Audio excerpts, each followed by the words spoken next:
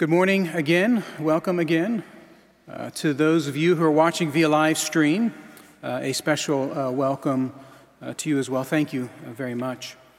We're looking this morning at Mark's Gospel. We're in Mark chapter 7. We are returning to Mark's Gospel after a break. I was out of town, so a special thanks to our pastors and our elders and deacons.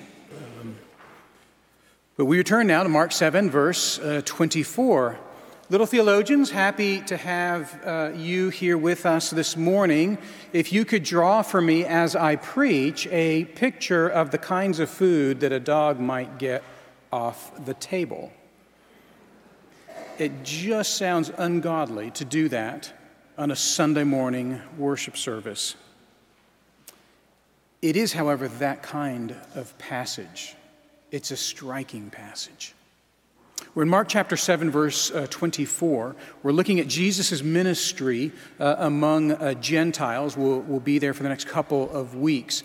Very, very little teaching in these passages. We are meant to witness what's happening. Very little teaching. In fact, really no direct teaching of Jesus over the next few passages. Mark chapter 7, beginning at verse 24.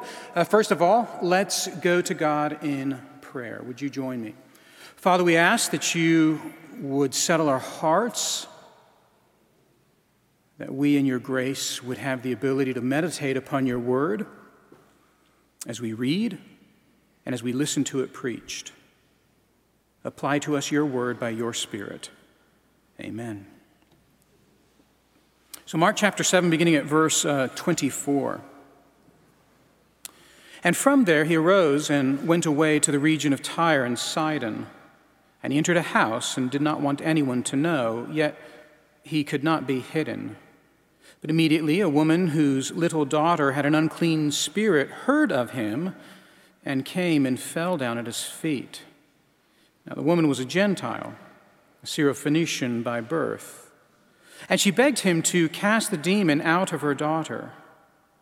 And he said to her, "Let the children be fed first, for it is not right to take the children's bread and throw it to the dogs." But she answered him, "Yes, Lord, yet even the dogs under the table eat the children's crumbs." And he said to her, "For this statement, you may go your way. The demon has left your daughter." And she went home and found the child lying in bed and the demon gone.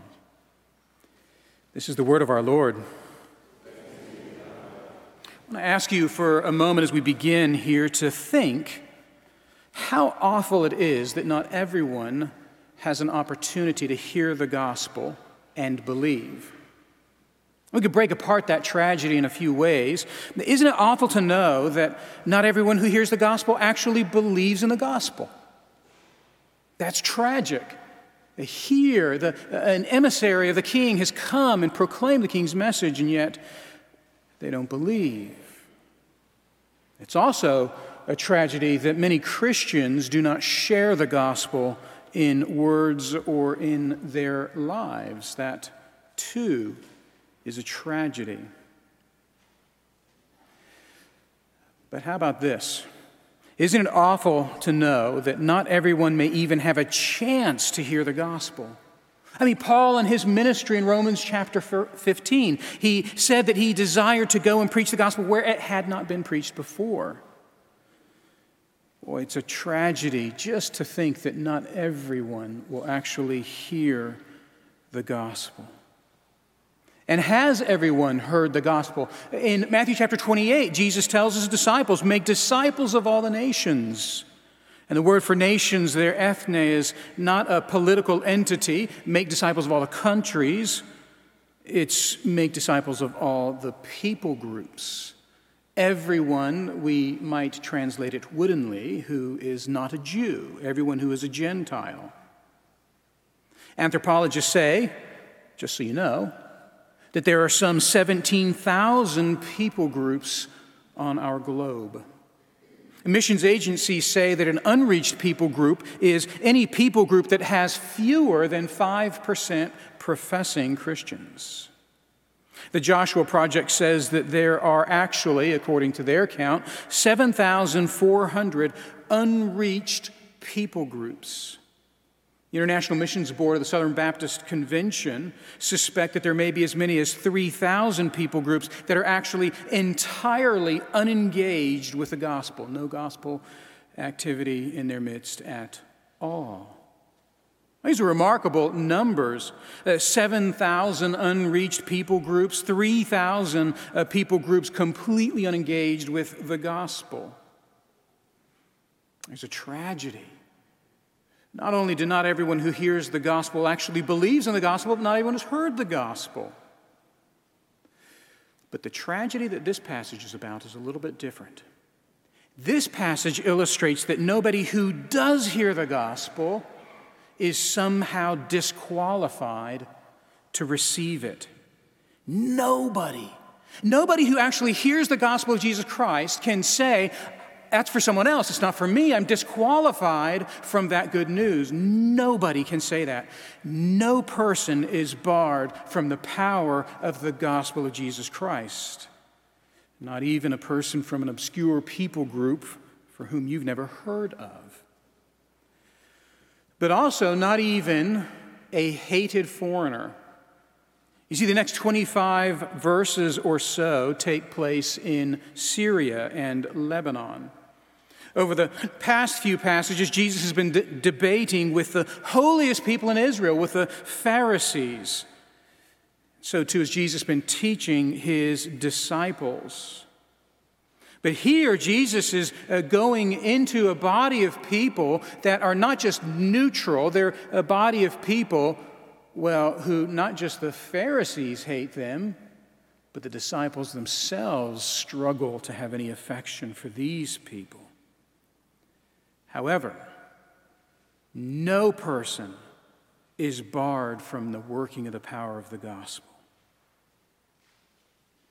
Now, that's what this passage is about, but it brings to our minds something that is surprising as Christians. It's surprising to us as believers that the gospel could go out and impact people that we may especially despise. There's that kind of surprise for those who are believers. And there's a different kind of surprise for those who are not believers. The surprise that, well, you heard, not even they, in their sin, in their filth, not even they are barred from receiving the power of the gospel. No person is barred from this power to save. We want to look at this passage very quickly, looking at three parts, just making our way as I normally do. But let me just state at the very beginning that this is a really tricky passage to find any application in. And that's going to be true next week and the week after as well. It's hard to find an application in this passage. But because I'm a skilled pastor, that in fact is not true. There aren't explicit applications in this passage, but I think there's implicit applications that can be drawn from what Jesus is teaching, particularly when we consider that what is happening in this passage, even though it's not explicit teaching, it's something that's witnessed by the disciples. And so I want to close with some applications.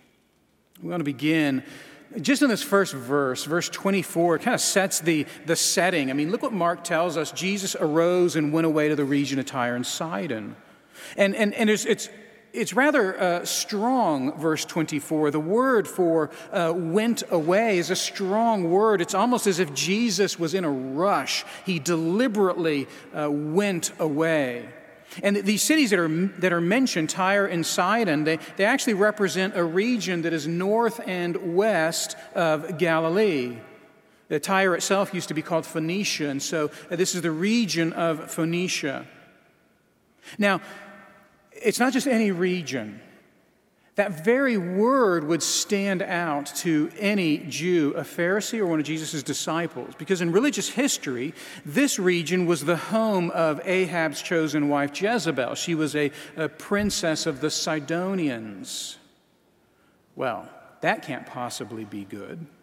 And in more recent political history, that was something from the 9th century BC. That's a long time ago.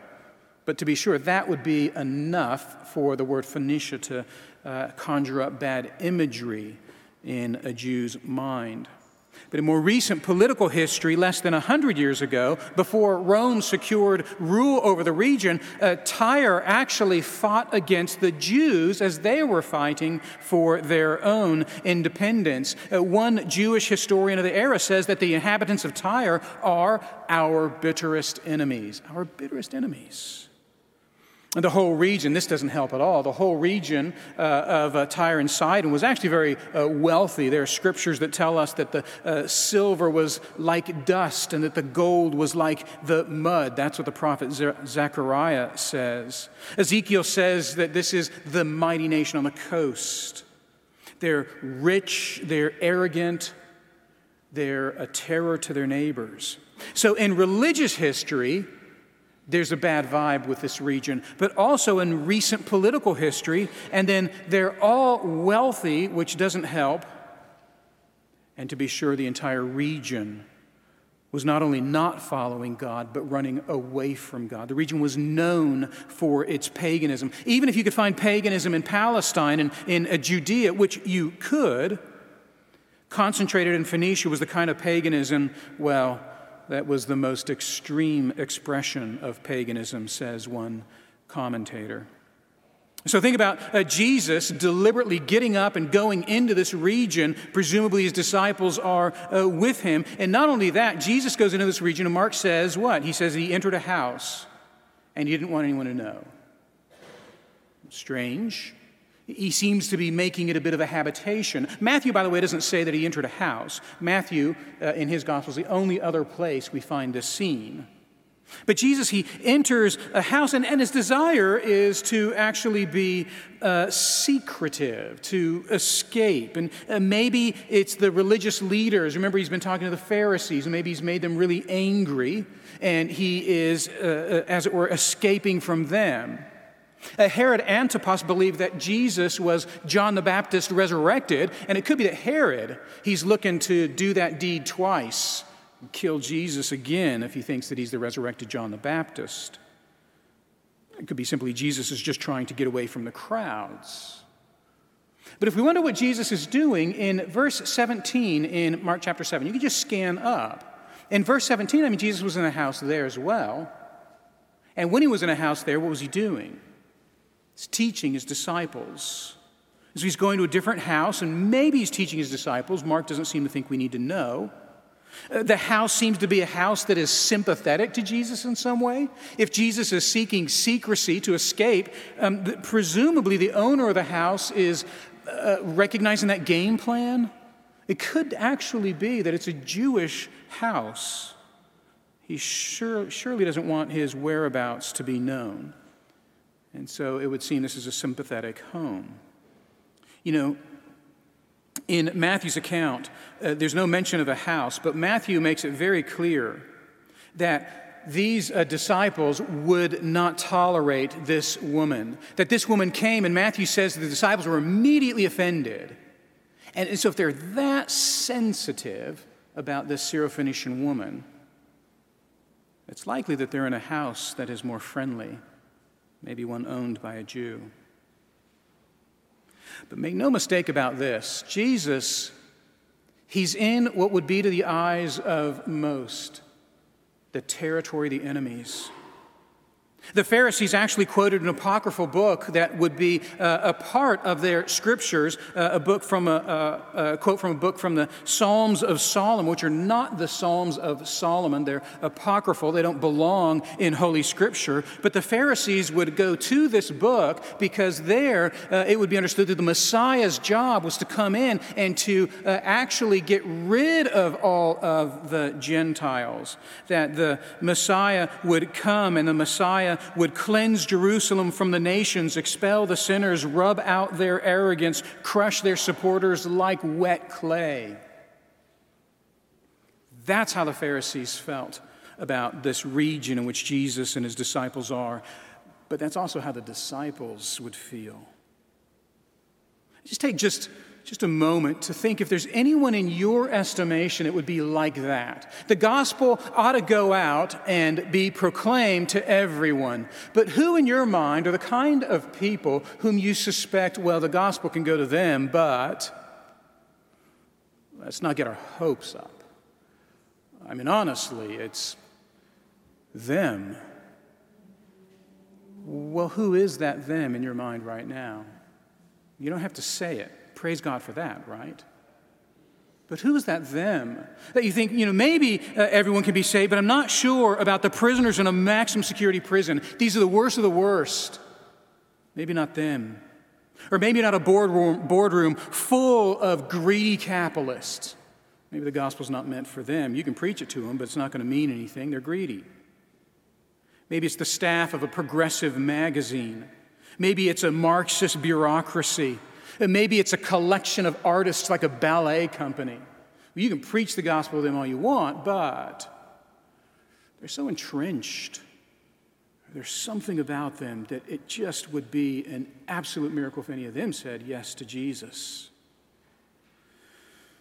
Well, that may be a hard image to conjure in your heads, but I'm asking you to try that because most of the Pharisees expected the Messiah to deal with the kinds of people one finds in Tyre and Sidon in a very special way. Get rid of them. The gospel's not for them. Well, strolling upon this scene, actually more than strolling upon this scene, is the beggar. And so we go from the setting to the beggar beginning at verse 25. We don't here have a chance visitor. We have this woman who seems to be hunting for Jesus. I mean, she comes upon the scene, Mark says, immediately. She comes to Jesus. She targets him, almost as if she doesn't care where he lives. She will find Jesus. But keep this in mind. She's heard of Jesus. In Mark chapter 3, Mark says that there are these crowds that were gathering around Jesus. And Mark explicitly, in Mark chapter 3, verse 8, he says that some of those people that are gathering around Jesus are from where? Tyre and Sidon. And so this woman, she's heard about Jesus, something about him. And somehow she's heard that Jesus is nearby, and she targets Jesus. She finds him. Well, the woman, Mark tells us, is a Syrophoenician. It's the only place in Holy Scripture where that word shows up, Syrophoenician. Matthew says simply that she is a Canaanite. Mark adds that she's a Gentile. I've already mentioned that in Matthew's account, the disciples are viscerally hostile towards her. There's something about her. They just know something about her, that she is the kind of person that Jesus shouldn't be with. By the way, how might they know this? In Matthew, I know I'm preaching from Mark, not Matthew, but in Matthew's account, how might the disciples just know that this is someone that Jesus should not be with? I mean, it could be they're just angry because she's interrupted Jesus. But everyone seems to know who this woman is. And notice what Mark says. Mark says that she is a Syrophoenician by birth. How would he know that? Well, she professes faith in Jesus, becomes part of the church, and presumably she shares that. That's how Peter knew, presumably. But there's something about her that everyone knows. It's not just that she's a woman. They know that she is one of the hated enemy. And as she comes, she makes a request of Jesus. How forceful she is. By the way, when she begs to Jesus, when she asks Jesus, literally that word for beg is to ask. In the Greek language, there's two ways to ask. One way is the more selfish way. It's to have an emergency, and you need this emergency dealt with quickly. But the other way is more intimate. It's a more submissive way to ask or to beg. By the way, when Jesus asks of the Heavenly Father to be with him, he always uses the intimate word for begging, and that's the word that this woman uses. You know, Matthew says that she addresses Jesus in a specific way. She says, "Oh Lord," and she says, "Have mercy." And Mark, he's not that explicit, but Mark is here letting us know that, this woman, there's something going on in her heart. She's submissive to Jesus. She's sincere and earnest as she approaches Jesus. And not only this, as she comes, we are to understand those things about her, such that when verse 27 rolls around, we're we're just floored. Look what Jesus says in verse 27. Man, let the children be fed first. It's not right to take the children's bread and throw it to the dogs. Can you imagine the disciples around Jesus? If they're not saying it, they're probably not saying it. They're rooting for Jesus. Yeah, go. What he said. Go get her. Absolutely, Jesus. It's so hard to know what Jesus means here. Jesus is most certainly capturing a reality from the Old Testament, that God, he's unfolded his story of redemption through a family, and through that family, through a nation under King David, and through that nation, even in exile, a broken, tattered nation, such that the nation would come back after the exile, and yet they would still be God's people. This is very clear in prophets like Jeremiah and Ezekiel, Haggai, and Zechariah. And Jesus is tapping into that story of redemption. This is indeed how God works. He's working through his people, his nation, his family. But he's not stopping there. It's almost as if what Jesus is saying to his disciples is he's saying, you remember, yes, that God, he works through his family, that family would be a blessing to the entire world. You may neglect me, even though I am right here with you, but she who is not with me sees that the blessing to you is a blessing to her. Why would she see that so much more clearly than you? Certainly, Jesus is doing that in verse 27. But he still calls her a dog. I mean, here, Mark 7:25 or 7:27, this is the most offensive statement of Jesus in Scripture. There are unusual instances in first century Judaism where the word dog would be positive, refer to humility or service, or refer to watchfulness. But like 98.9% of the time, dog's bad. Don't want to be called a dog in first century Judaism. They're associated with uncleanness because they ate garbage. Or sometimes it referred to people who are under the curse of God. Sometimes it was simply a reference to those who are useless. Dogs are associated with wretchedness and curse. Why? Let me just say right now, I don't actually have an answer for why Jesus uses the word dog. I don't, but the best commentators don't either. It's striking, this word. But there's this. It's small, I'll admit. Jesus, he doesn't use the normal word for dog. He uses a diminutive form of that word. He doesn't use the word that would apply to a dog of the street, but he uses the word that would apply to a dog that's a house pet. I know it's small. But Jesus does use that word. It's almost a toned-down word for dog. And the woman herself, she repeats that toned-down version of the word dog. It's almost as if Jesus, he's trying to show us something else. He's using the word dog, and he's being striking, but he wants us to see something. Jesus, he is taking this word that was especially adopted by the rabbis to refer to those who are unloved, those who are the deplorables. And Jesus, he uses that word that he might be able to replay that trope before the rabbis. Because for them, that was a very well-known distinction. Dogs are not Jews, and they're not loved by God. And Jesus, he knows they think this. And I suspect that he's employing their vocabulary to show them that he knows that they think this.